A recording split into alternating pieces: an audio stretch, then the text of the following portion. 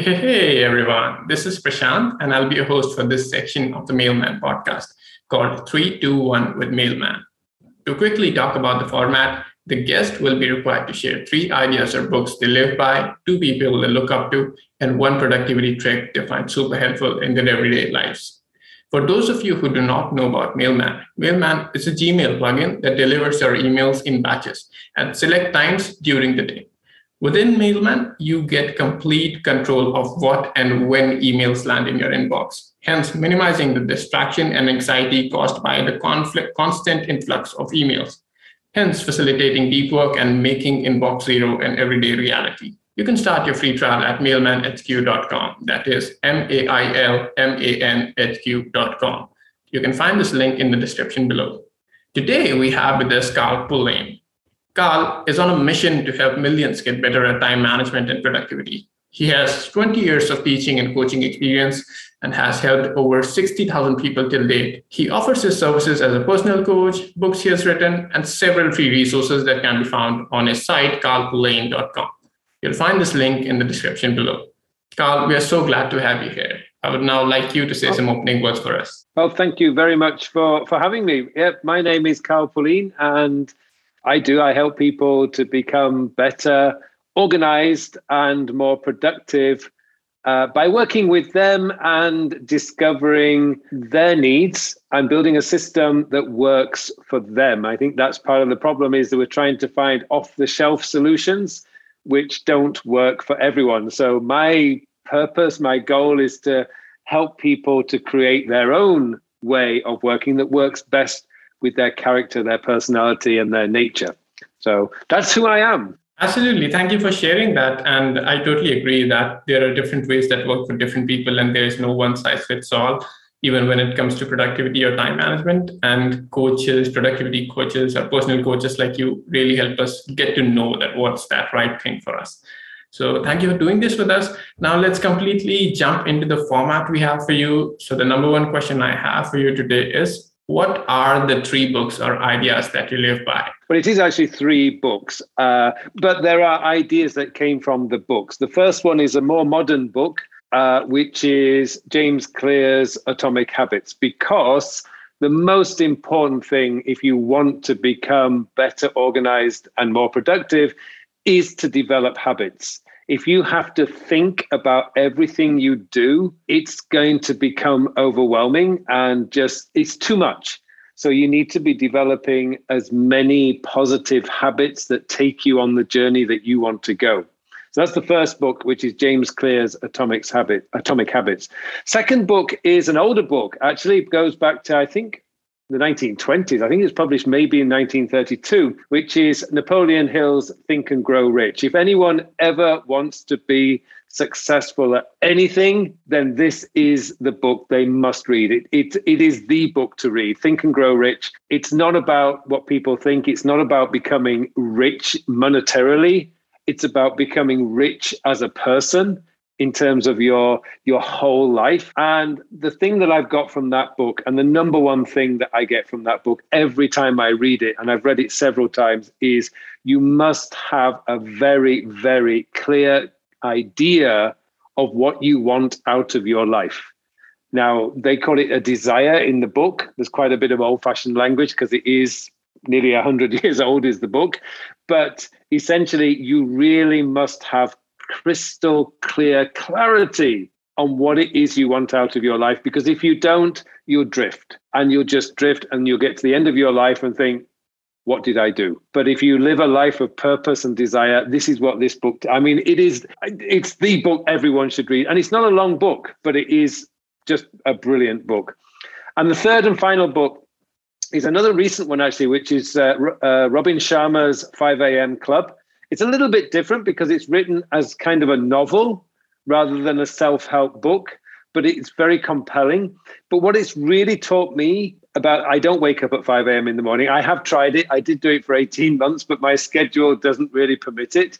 But the thing I did pick up from this book more than anything else is I will religiously have 1 hour every morning before I start the day for myself, because you really have to be taking care of yourself before you can help anybody else. It's like I think the best analogy for this is when you ever go on a flight and the aircrew are giving the safety announcement, when they say the oxygen mask drops down and you've got a small child next to you, you don't put the mask on the child first. You put it on yourself first, because if you're unconscious, you can't help the child. And it's the same in life. You've got to take care of yourself so you can help everyone else. And I think I read that book maybe 2 or 3 years ago. And I have to say, that is probably one of the best things I've ever got, advice, which is I start the day. If my day starts at 7:30 in the morning, I wake up at 6:30. I need that hour. And it is to myself. And I do write journal. I do a few little bit of exercise. You can do whatever you want, but it needs to be for you. It's your hour.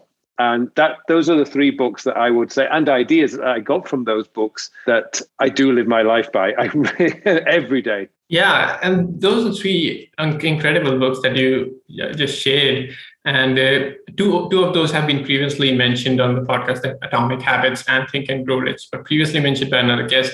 But that only adds to the point that those are so important books. And even the last one, the 5 AM Club by Robin Sharma, is amazing. And I've actually read another book by Robin Sharma, which was by the title The Monk Who Sold His Ferrari. That was again brilliant book. Yeah, again a brilliant book, and that was one of the very first books that I ever read, and it kind of set the trajectory for my life on the right path.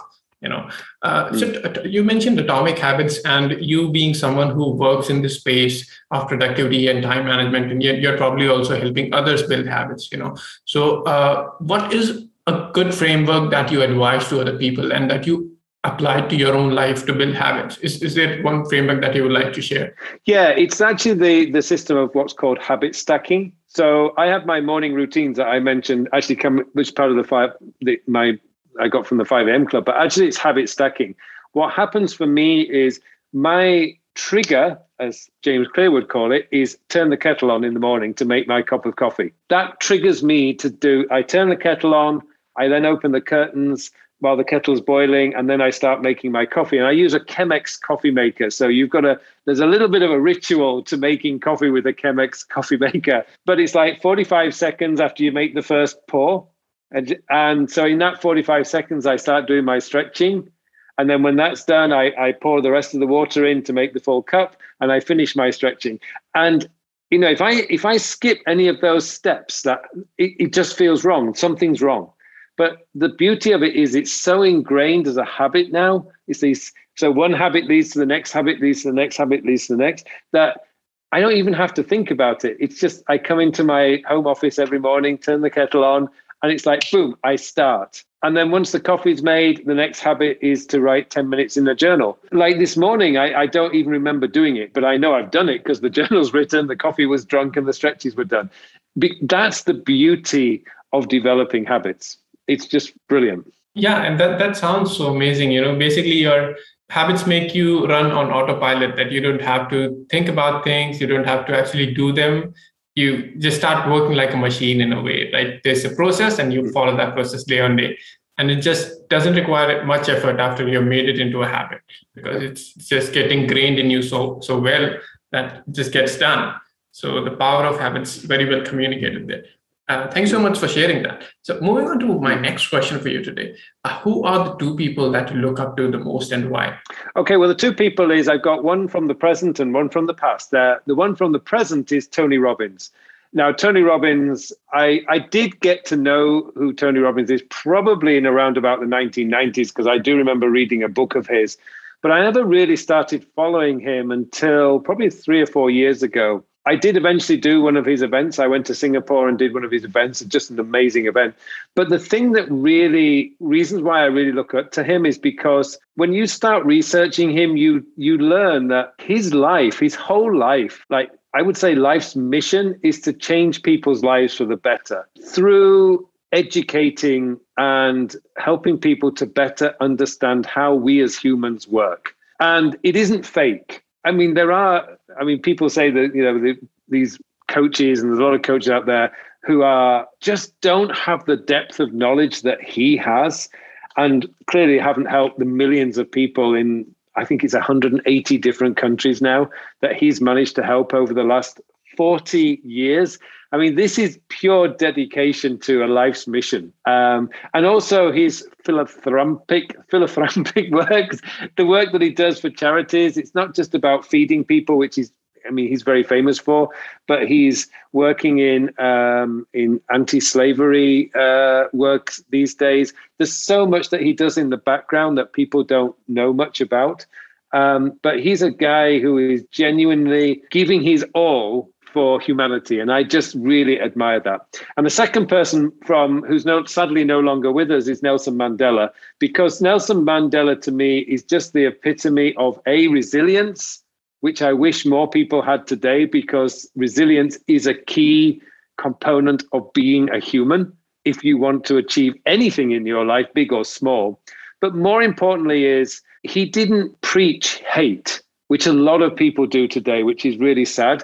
He preached understanding and forgiveness. And when he finally was released from prison and he became president, he didn't go out and try and imprison all the people who treated him badly. He invited them to his inauguration and he had them on the front row.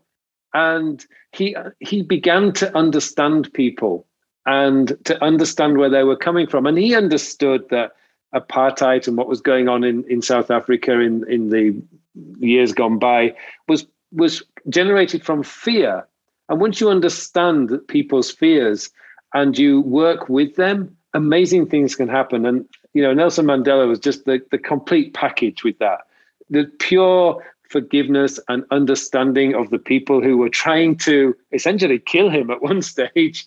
But he just, I mean, that to me is what humanity is all about. And so Nelson Mandela is definitely somebody I still just really look up to. Yeah, great. So those are two amazing people that you just shared. Tony Robbins, he has been an inspiration and motivation for many people, telling them the right path and things like that. So simply amazing. And that Nelson Mandela, again, an amazing person. Can't really say much about him. Much can't be said about him, right? And like you said, resilience and the situations that he fought through, it's really hard for someone normal to do that. If we maybe face that kind of situation, we would probably break at that point and, give up or things like that.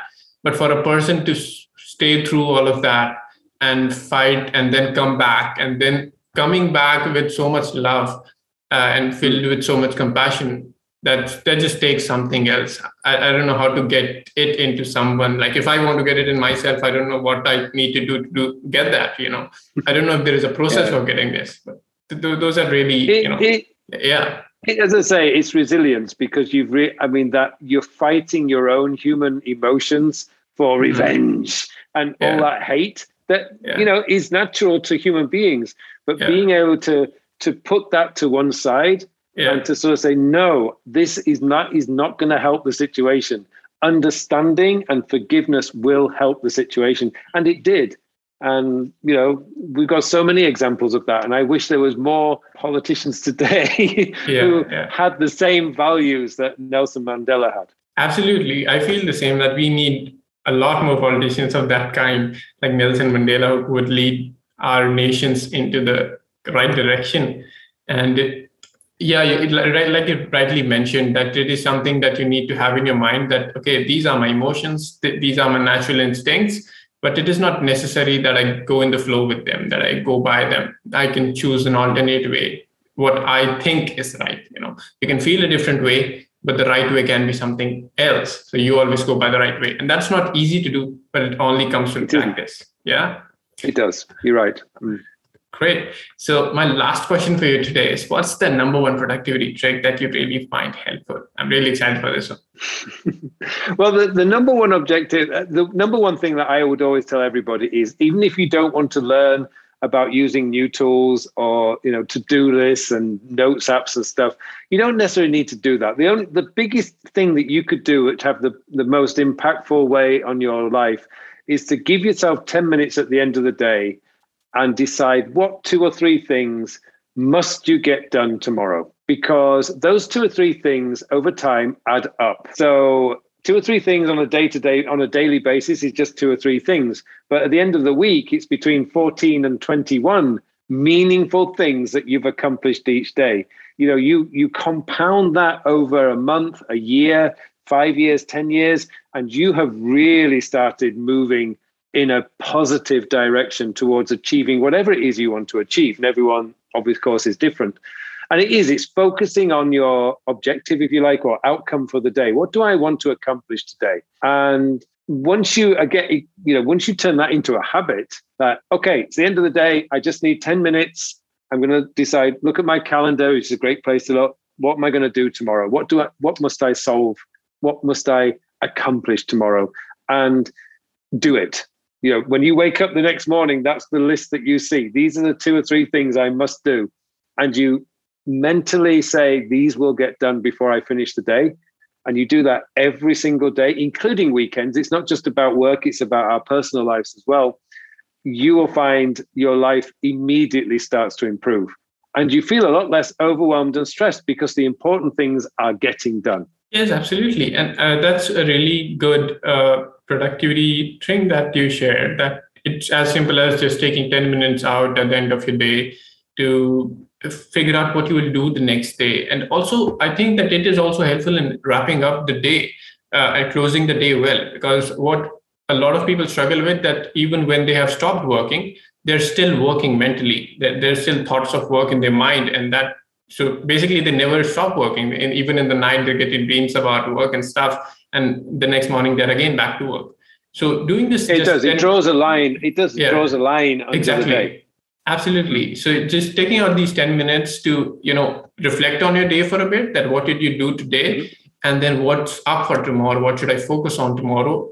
Coming from what I did tomorrow, what I did today, So that really puts everything in structure, and it organizes everything in your head so that you can really close the day well and relax and be with your family, like really be with your family, not just physically be, but mentally also, right? So there's a great productivity thing that everyone should be doing. I feel that everyone who's working, and even on weekends, like you mentioned, even for the personal things and everything, this can be really helpful. I mean, the sad thing is that it is simple to do, and it's only 10 minutes, and yet so many people don't do it.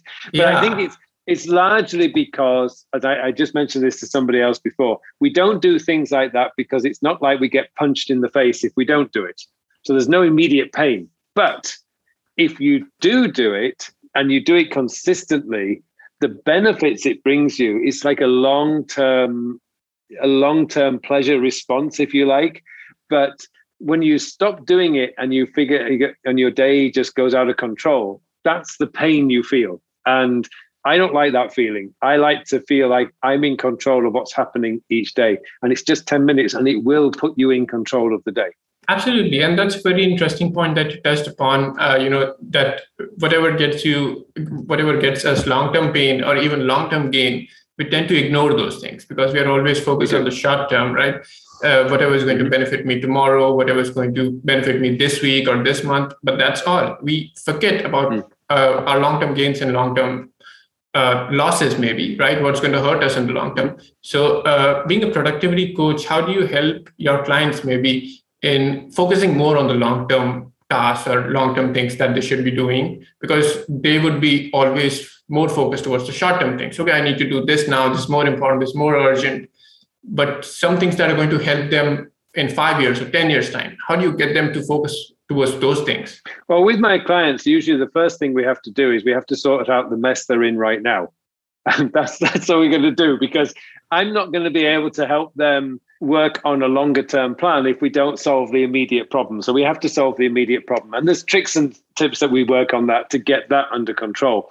But once we've got that under control, then we have to start using what I can call like the productivity, if you like, pyramid, which means that your long-term goals are the foundations of everything, because those are the things that are truly important to you long-term. Then on top of that, we have the areas of focus. And areas of focus are those everyday things. It's family, finances, career, it's your health and fitness, it's your purpose in life. But these are all your areas of focus, and they need to be in balance.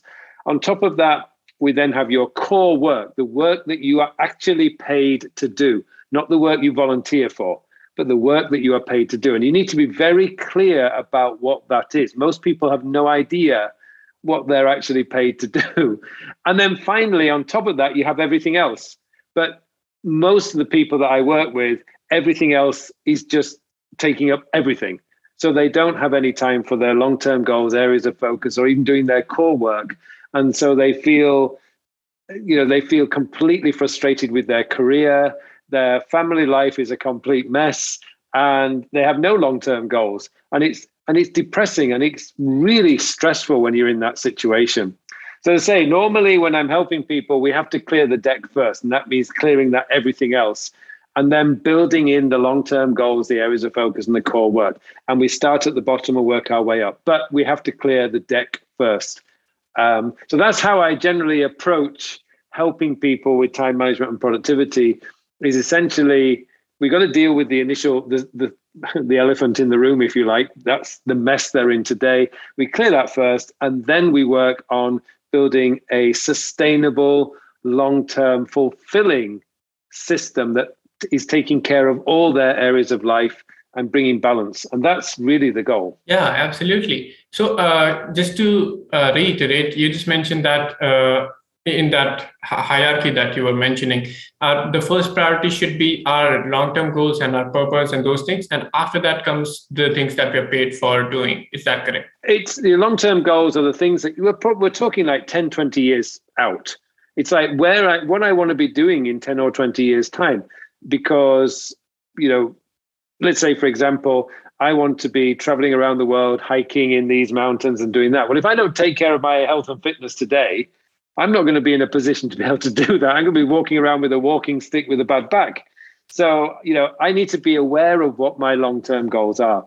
The areas of focus are the everyday things that are important to you. And as I say, that's family, that's your personal finances. It's your career as well. It's your health and fitness and those kind of areas. And there are 8 areas there. And then it's your core work. And the core work is, that's the work you are actually paid to do. And just to help people, the listeners here, there's a clue in your job title. If you're a salesperson, your core work is selling, not doing admin. If you're a teacher, your core work is teaching people, not doing attendance records.